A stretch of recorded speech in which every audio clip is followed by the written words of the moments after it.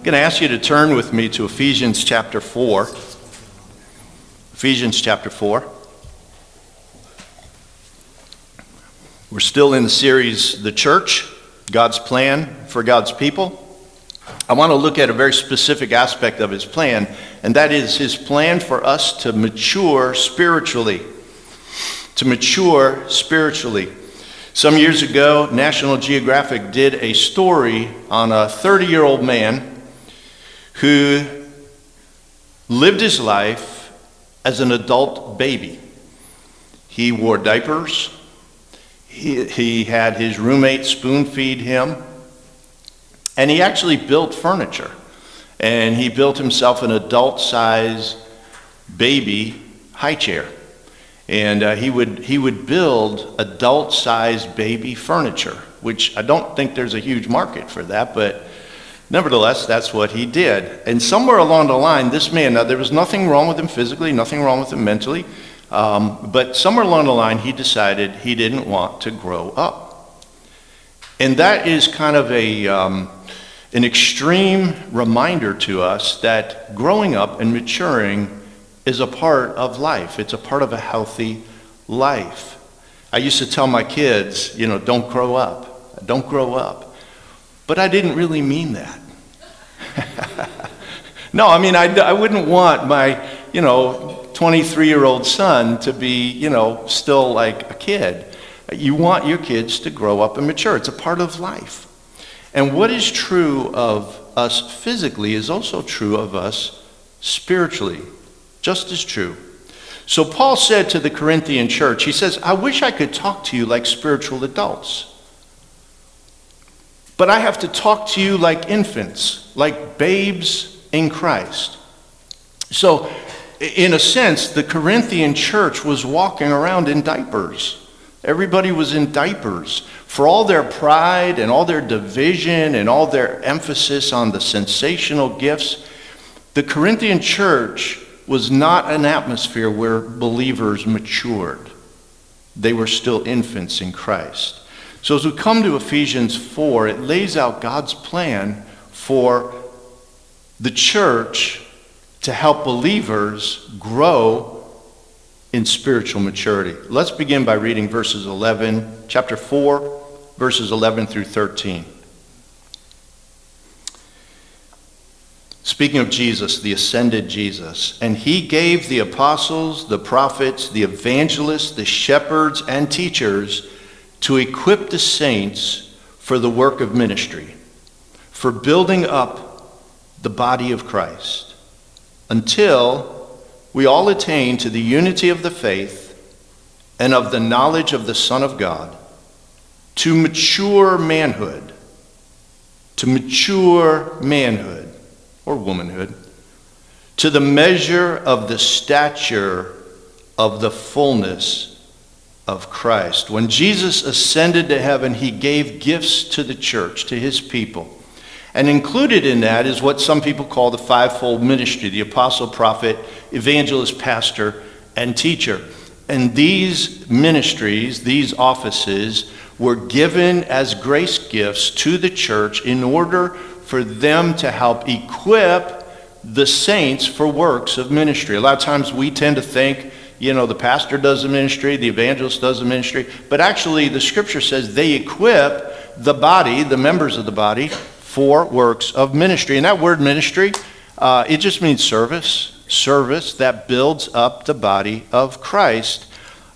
And what he says, here's the objective, here's what we're shooting for, here's what we're after, until we reach the unity of the faith and of the knowledge of Christ, which leads to maturity, and that is the fullness of Christ, a church that is in the image or the likeness of Christ, a Christ-like church. I want to unthread a few things before we get to the main crux of it. Unity is a vital part of maturity, but that unity is built on Jesus Christ. Our unity is built as a church, as believers, on Jesus Christ. There can be no spiritual unity apart from Jesus Christ. If someone does not believe in Jesus Christ, we can love them, we can pray for them, we can be their friend. We cannot have spiritual unity with them.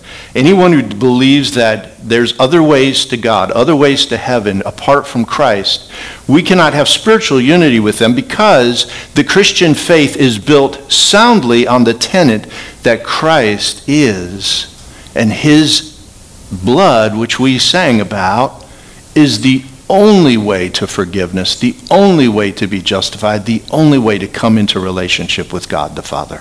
No other way. That is an orthodox tenet of Christian faith. So we can't have unity apart from the belief and faith in Jesus Christ as the only name given by which we can be saved. But I also want to underline that unity does not mean uniformity in the peripheral doctrinal issues. You know, there are issues that Christians have been debating for 2,000 years. Did you know that? And they debate, good Christians debate over differences in what I'm going to call peripheral doctrines. They're not peripheral, they're not unimportant, but they're not the gospel. They're not what save us, okay? So, for instance, one can be a cessationist. That's someone who believes that the spiritual gifts, particularly the sensational gifts, the prophecy and speaking in tongues and all that, it died or ended, might be a better word, when the canon was closed. And so that's a cessationist. Another might be a charismatic. They're the ones who believe it's all for today. It's all happening today. The Spirit of God is still moving in the same ways. Those are two important distinctions, two important doctrinal distinctions to know where we stand. One might be an Arminian, and one might be a Calvinist. And so how they approach God's sovereignty and man's responsibility might look different. What they believe the work of salvation and our part in it and God's part in it will be different. One might be an egalitarian, one might be a complementarian. Okay, I know I'm using big words, and you're probably not debating with people over these, but there are people who debate over these issues. And here's what my point is: simply this. These are important doctrinal differences. We should know what we believe about these things. I know what I believe about these things, but these are not divisive doctrinal differences. We can differ, we can have friendly debates, but we shouldn't divide over them. We might attend a church, we probably want to attend a church that more closely aligns with our understanding of these issues, or some of them anyway, but we should not divide. We should be able to have sweet fellowship, loving fellowship with believers who believe differently on these issues. One worships with a hymn, one worships with overheads and contemporary songs. You can know what you like and prefer and everything, but don't divide over it. That's what Paul is saying. There's a unity of the faith, but he doesn't mean uniformity throughout. He talks about the differences and the variations in the body of Christ. So all this is to say, a mature Christian should not be a divisive Christian. A mature Christian shouldn't be a divisive Christian. A mature believer shouldn't seek to stir up controversy, drama, create wedges between believers. Just the opposite. A mature believer works to promote unity as much as possible, but again under the framework of the big orthodox tenets of our faith. And so the church is to be a place of equipping and ministry and building up in Christ, so that unity and knowledge of Christ leads to maturity and helps us to grow out of immaturity. And that brings us to verse 14. So that we may no longer be children, tossed to and fro by the waves and carried about by every wind of doctrine, by human cunning, by craftiness in deceitful schemes. Rather, speaking the truth in love, we are to grow up in every way into him who is the head, into Christ, from whom the whole body, joined and held together by every joint with which it is equipped, when each part is working properly, makes the body grow so that it builds itself up in love. I want to focus mostly on verse 14 and 15. so that we may no longer be children, tossed to and fro by the waves and carried about by every wind of doctrine. Young children are gullible. It's a precious part of what children are. They are gullible. They lack the tools to discern what is real and what's not real when they're very young. And that's why they need their parents, and they need family, and they need people who love them to protect them from deception and help them to grow in discernment and knowledge of the truth. Verse 14 warns us that immature Christians will be like children. They will be easily swayed by this trend, this teaching, this new fad. They're going to sway over here. They're going to sway over there. There's going to be a wind blowing here. There's going to be a wave blowing, crashing over there. And they're going to be carried by this and carried by that and blown around by what, did you hear the new thing? You know, I think I just heard something. I think it's true. And now I'm believing this. And now I'm believing that. And believe me, I've been a Christian long enough to see a lot of wind and a lot of waves come through the church, and people believe this and people believe that. And if you live long enough, you begin to see the fruit of these teachings. You see, when a wave comes in and you're surfing it, it's like, this is fun, until all of a sudden it crashes you under. And 10 years later, you see the result of that wave that was not biblical. Or you are sailing the wind and you're loving where it's taking you, until all of a sudden you find out your life is devastated. I've lived long enough to watch the unpacking of what people believe. And ultimately, this is another sermon, but ultimately wisdom is to be able to see where a wind is taking you before you get there. Okay, so it's not like, hey, that looks like a good idea, and then 5 years later, it's like, that was a horrible idea, my life is destroyed. It's better to see it before you take the wind that far. Anyway, so Paul describes this thing of wind and waves of doctrine carrying people, children in the faith, immature in the faith. And one other thing that needs to be pointed out here, these winds and waves, they don't just happen. They are the product of people who have cunning, craftiness, and deceitful scheming. These are coming from people who look good but are bad. They are purposely deceiving, or sometimes they're deceived themselves. But they are bad people who are good communicators. See, if you just follow somebody who's a good communicator, you're going to probably get into some wind and waves you don't want to get into. Paul warns, maturity helps us to discern and not ride and be blown around by waves. I want to, especially today, I want to encourage us and even warn us, don't underestimate the power of what you think. Don't underestimate the power of what you allow yourself to believe. The power of what we think and believe over our lives is immense. It's probably more powerful than anything else. Nothing has destroyed more lives than ideas, than false beliefs and bad thinking.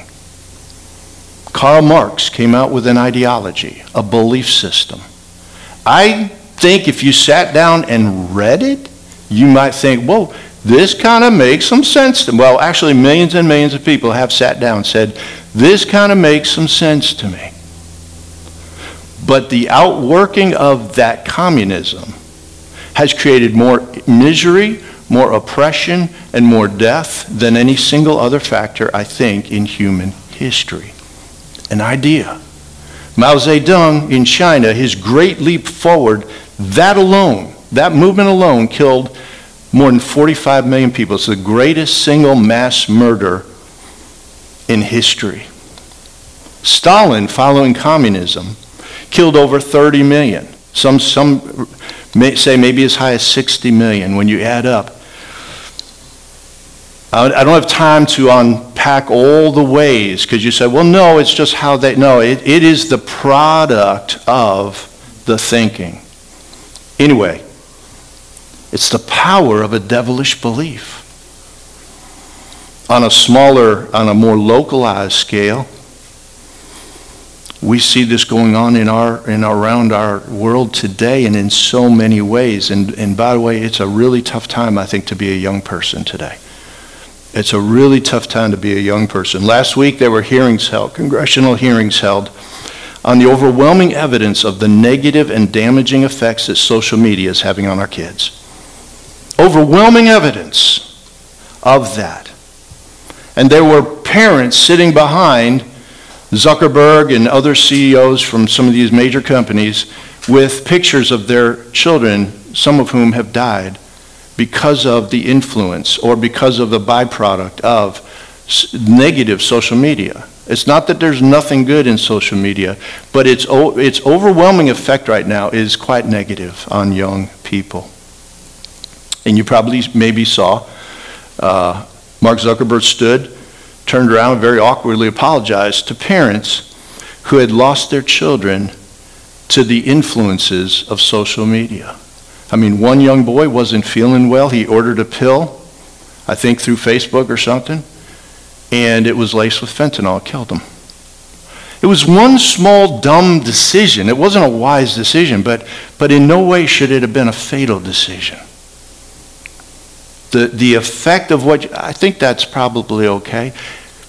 Young girls especially are being bullied and pressed on their appearance and other things in ways that just have lifelong effects on them. You know, forget that saying sticks and stones may break my bones, but names can never hurt me. That's not true.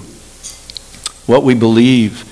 So parents, we need to be extra careful about what our children let into their minds, because ideas are so powerful for either good or for bad. Paul says we need to take every thought, for Corinthians, every thought captive to the obedience of Christ, because that's where the spiritual battle takes place. You know, you can throw out the cigarettes and the alcohol and all that stuff and think, okay, now it's a safe environment, but the more dangerous things are things that are going to come into their mind and affect them for a lifetime. So Paul says, instead of being blown around by winds and waves, instead of that, we are to speak the truth in love to one another in order to help us grow in maturity. We are to speak the truth in love. Now, speak the truth in love. I love that saying, and it really sounds like sitting over a cup of coffee and being honest with a brother or sister in a loving tone. And that's a wonderful thing, and that's a part of it, and that needs to be happening. But we need to understand in context, Paul is not just sitting down and saying, listen, you know, you got bad breath. You really should do something about that. Or some honest conversation that you're having a hard time getting to. That's not what he's talking about. He's talking about speaking sound doctrine to one another in love, in context. Counter the winds and waves of false doctrine with sound doctrine that you're speaking to one another. So, one thing that says to us as a church is we should develop an appetite for sound doctrine. We should develop an appetite for sound doctrine. Paul warns Timothy that the days will come, in chapter 4, verse 3, the time will come when people will not put up with sound doctrine. They will not put up with sound doctrine, but instead, to suit their own desires, they will gather around them a great number of teachers to hear what their itching ears want to hear. Do you hear what's going on here? They will not put up with sound doctrine. They will not put up with truth. Instead, what will guide them is what they want to hear. They will have itching ears, and they will flock to those that scratch their ears. That's what they're going to be looking for. They're going to tailor the truth to be what they want it to be. Instead of wanting to hear the truth, they're going to want the truth to be what they want to hear. And those are two very, very different things. Truth will be bent to our desires instead of bending our desires to the truth. And so people will flock. There will always be teachers who know how to itch ears. People will flock to those that say what they want to hear. The antidote here is to develop an appetite for healthy Doctrine.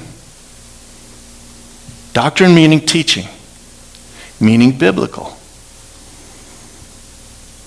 You know, we can train and retrain our appetite. We can. We can. Someone who consistently eats health food will have an appetite for healthy food. Someone who consistently eats junk food will develop a craving for junk food. That's just how our appetites conform to what we feed ourselves. And over time, that has a big effect. As the saying goes, you can't exercise yourself out of a bad diet. A diet has a tremendous effect on us healthily. Well, that's true spiritually as well. It has an accumulative effect. So I want to zoom back on the book of Ephesians and point out what you probably know. But Paul, when he wrote the book of Ephesians, he purposely didn't start out with how to live the Christian life. He doesn't open up with, hey, here's how you live the Christian life. He spends the first 3 chapters of Ephesians teaching what God has sovereignly done for us in Christ. 3 chapters centered on God and what he has done, not on us or what we do. We don't get to how we're supposed to live until we get to chapter 4 through 6. We just started 4. He's starting to turn the corner now. Here's how you begin to grow. Here's what the Christian life looks like. But he has laid a very thick foundation of what God has done. And here's the thing, and I'm like this too, but sometimes my appetite, I want to skip over what God's done. I want to get right to what am I supposed to do? How do I live this thing out? What are the steps that I need, the keys that I need, the secrets that I need? We want to go right to that. How do I, teach me 7 principles, teach me whatever, to live the abundant life, the steps to a happier life, a happier wife, a less stress in my life. How do I get to that point? How do I build a successful business? How do I win friends and influence people? How do I overcome the fears or insecurities or all that? And listen, the Bible's full of those things, and those are important for us to learn. But if that's what our appetite is, we're not going to build ourselves up in the things that make us spiritually strong. We'll be children. We will be children. Because we are putting it all on our shoulders. We're making it all about us. And I want to tell you right now, before you run out to Barnes & Noble and buy as many self-help books as you can, or listen to as many self-help podcasts as you can, they can be helpful, but they will not change your life. They will not set you free. That's why there are a billion of them, and nobody's free. Everybody's walking around, and people buying more. There's a new self-help book. Let me get it. It's a huge market. But they don't by themselves work. They can improve your life some, but they're not going to do the deep work that our souls long for. And so we don't want to turn the Bible into a self-help book either, where we have our little self-help, verses, but we never read like our just eyes. Listen, I know what I'm speaking of because I'm there too. Our eyes glaze over when we start to talk about big things about God, because we want to hear about things about us. What am I supposed to do? I'm sitting here and I've got bills piling up. What does God have to do with that? Everything. I've got struggles in my marriage. I don't have time to think about God. Yes, you better make time because, it's like everything in life flows from our understanding and what we think and what we believe about God. Because he is the source of life. So you get that wrong, you get everything else wrong. And that's why Paul builds this beautiful foundation on what God has done for us. Because we need God. More than anything else, we need God. And so one way to think about it is this. We need the indicatives before we get to the imperatives. Now you might be thinking, what?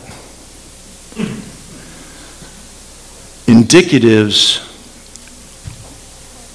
are what the Bible says God has done for us. Imperatives are what the Bible says we are to do. Speak the truth in love. What do you think that is? An indicative or an imperative? Somebody shout it out. Imperative. It's a command. Do this. It's a good command. It's an imperative. But if we focus just on the imperatives, what God tells us to do, without putting our roots deep into the indicatives, what is true because God has done it, we will be shallow in our faith. We will be weak in our faith. We'll probably also fall into legalism, stress and striving. It's never enough. Because all we hear, we think God always relates to us in imperatives. Do this, do that. Don't do that. Speak the truth in love is an imperative, but it's built on indicatives like, and I'm going to just share a few, like this indicative found in chapter 2. But God, verse 4, being rich in mercy, let this soak in. But God, being rich in mercy, because of the great love with which he loved us, even when we were dead in our trespasses, made us alive together with Christ. By grace you have been saved. And he raised us up with him and seated us with him in the heavenly places in Christ Jesus, so that in the coming ages he might show the immeasurable riches of his grace in kindness toward us in Christ Jesus. Oh, brothers and sisters, our souls need to soak in the goodness of what God has done for us, such as these verses. You can look these verses over. Our fingerprints are nowhere to be found in these verses. There's no imperative in this. Do this, do that. It's all about what God has done for us. And it's fresh air to our souls. It's fresh air. It's not what we do for God. It's what God has done for us. That's the gospel. That's the gospel. The gospel isn't what we do for God. It's what God has done for us. So meditate on that. It's fresh air. Think about how you're justified in faith, by faith in Christ. Your guilt has been taken away. You've been made righteous. God did that. Think about how you have no more condemnation hanging over your head because you have been completely set free and all your condemnation was poured on Christ. God did that. Rejoice that you've been adopted as a beloved son or a daughter of the Most High. God did that. Set your mind on how you have been raised. Right now you are seated with Christ in a spiritual way, with Christ in the heavenlies. One day that will be consummated, but your position in Christ, seated in the heavenlies, is secure right now, right now, right now, right where you are. You are secure in Christ, seated in the heavenlies. God did that. God did that. So enjoy it when a sermon, when a message is doctrine heavy, even though it might take a little work to get through, and we're not hearing about ourselves every minute. Enjoy it. Because it's like eating a steak rather than a hot dog. A little tougher to chew, but really good. Really good. The second thing I want to share is that we are a spiritually healthy church must learn to truth in love. We need the truth in love. This verse is translated in the English, speaking the truth in love. But in the Greek, the word speaking isn't there. It just actually says more literally, truthing in love. Truthing in love. Which indicates speaking, living, doing the truth in love. So truth needs to be combined with love, and love needs to be combined with truth. John Stott wrote, truth becomes hard if it is not softened by love. And love becomes soft if it is not strengthened by truth. That is so true. When we grow in doctrinal knowledge without growing in the love of Christ, we distort doctrinal knowledge. We distort Christ. We may have the doctrines down, but if we're not growing in love, we're distorting who God is. But if we try to grow in the love of Christ without growing in our knowledge of sound doctrine, we are going to distort love. It won't be true love. Truth needs love. Love needs truth.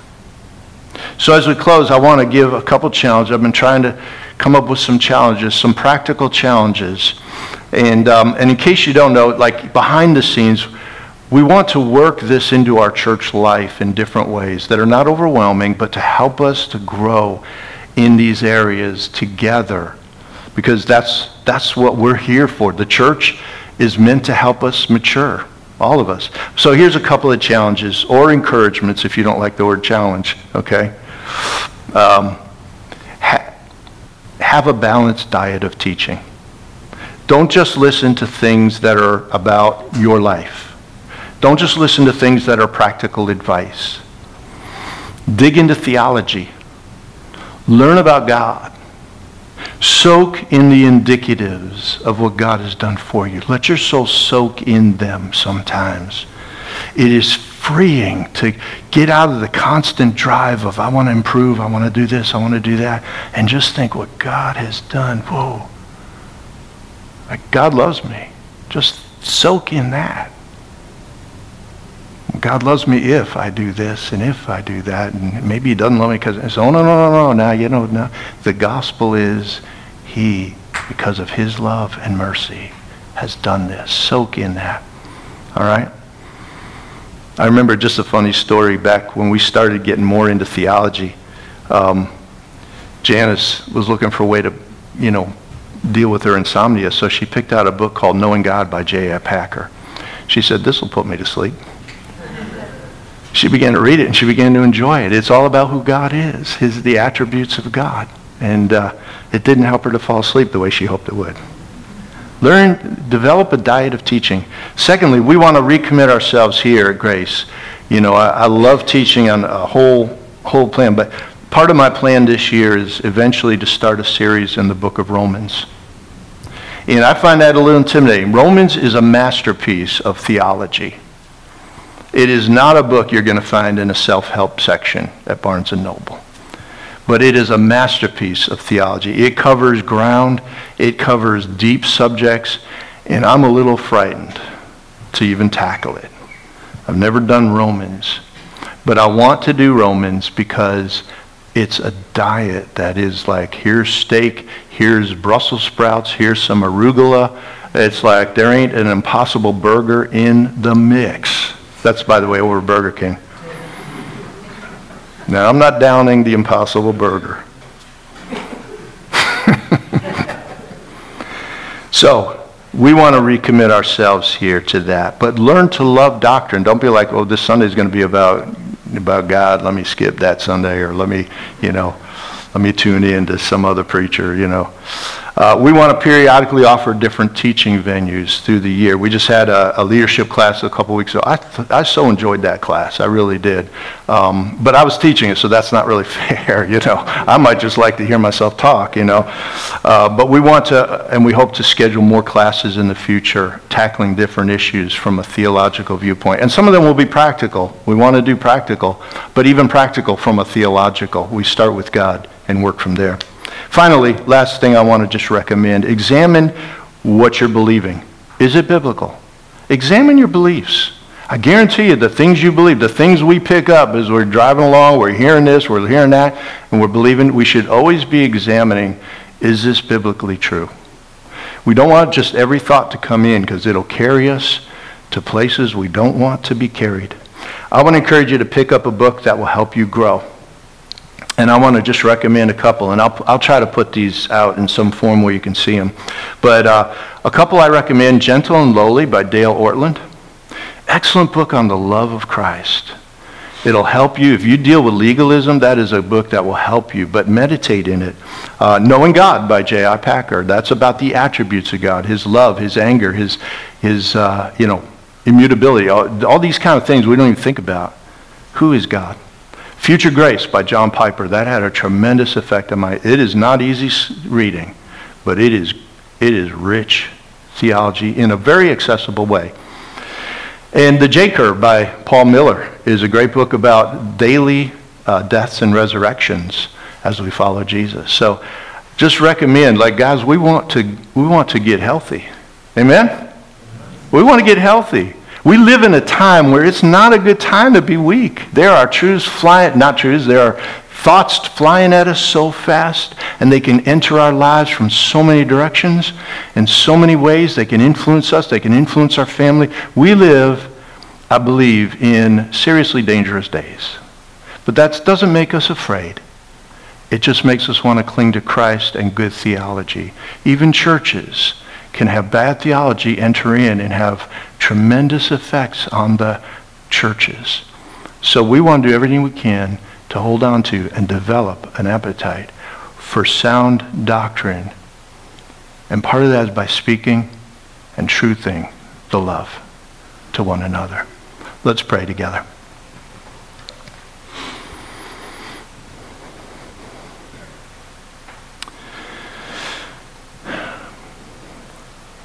Father, we want to soak in the indicatives in what you have done for us. We sang songs about you being our firm foundation, about the blood of Christ, that we're fighting a battle you've already won. We thank you, Lord, that our God, who is rich in mercy and love, saved us. Done. Through Christ.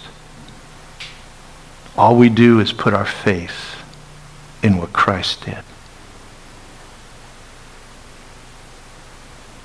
Lord, I pray if anyone does not know Christ or has never placed their faith in Christ, that you will stir their hearts, bend their hearts towards you to receive by faith all that you have done for them, to receive the love, the mercy, the grace that you love to give, by believing in Jesus and asking him to be their Savior. And Lord, for all of us who probably struggle at times, remind us of who you are. Remind us, God. Help us soak in who you are. Help us breathe in this polluted air of so much junk. Help us breathe the fresh air of who God is. And then help us to shine that to others. Lord, help us develop an appetite and help us as a church to steward this well. Lord, to disciple, to grow as disciples, to mature. Father, we don't want to be a church full of diapers. We have our diaper section. We have people who are appropriately in diapers. But we don't want to be there as spiritual adults. So help us to grow as a church. And Lord, we pray for you to do that work and help us in that work in Jesus' name. We love you, Lord. Bless this beautiful day, we pray. Let our hearts be filled with the joy of who Christ is in us, Lord, and the love of God. We pray this in Jesus' name. Amen. Amen. Guys, have a good day. I really pray. I just pray that you guys, I know I'm going to keep talking, I just pray that you will soak in the goodness of God. Take some time outside. It's going to be a beautiful day. And think about God. Think about God. Think about who he is. And call upon him. Talk to him. Amen? All right. Have a great day.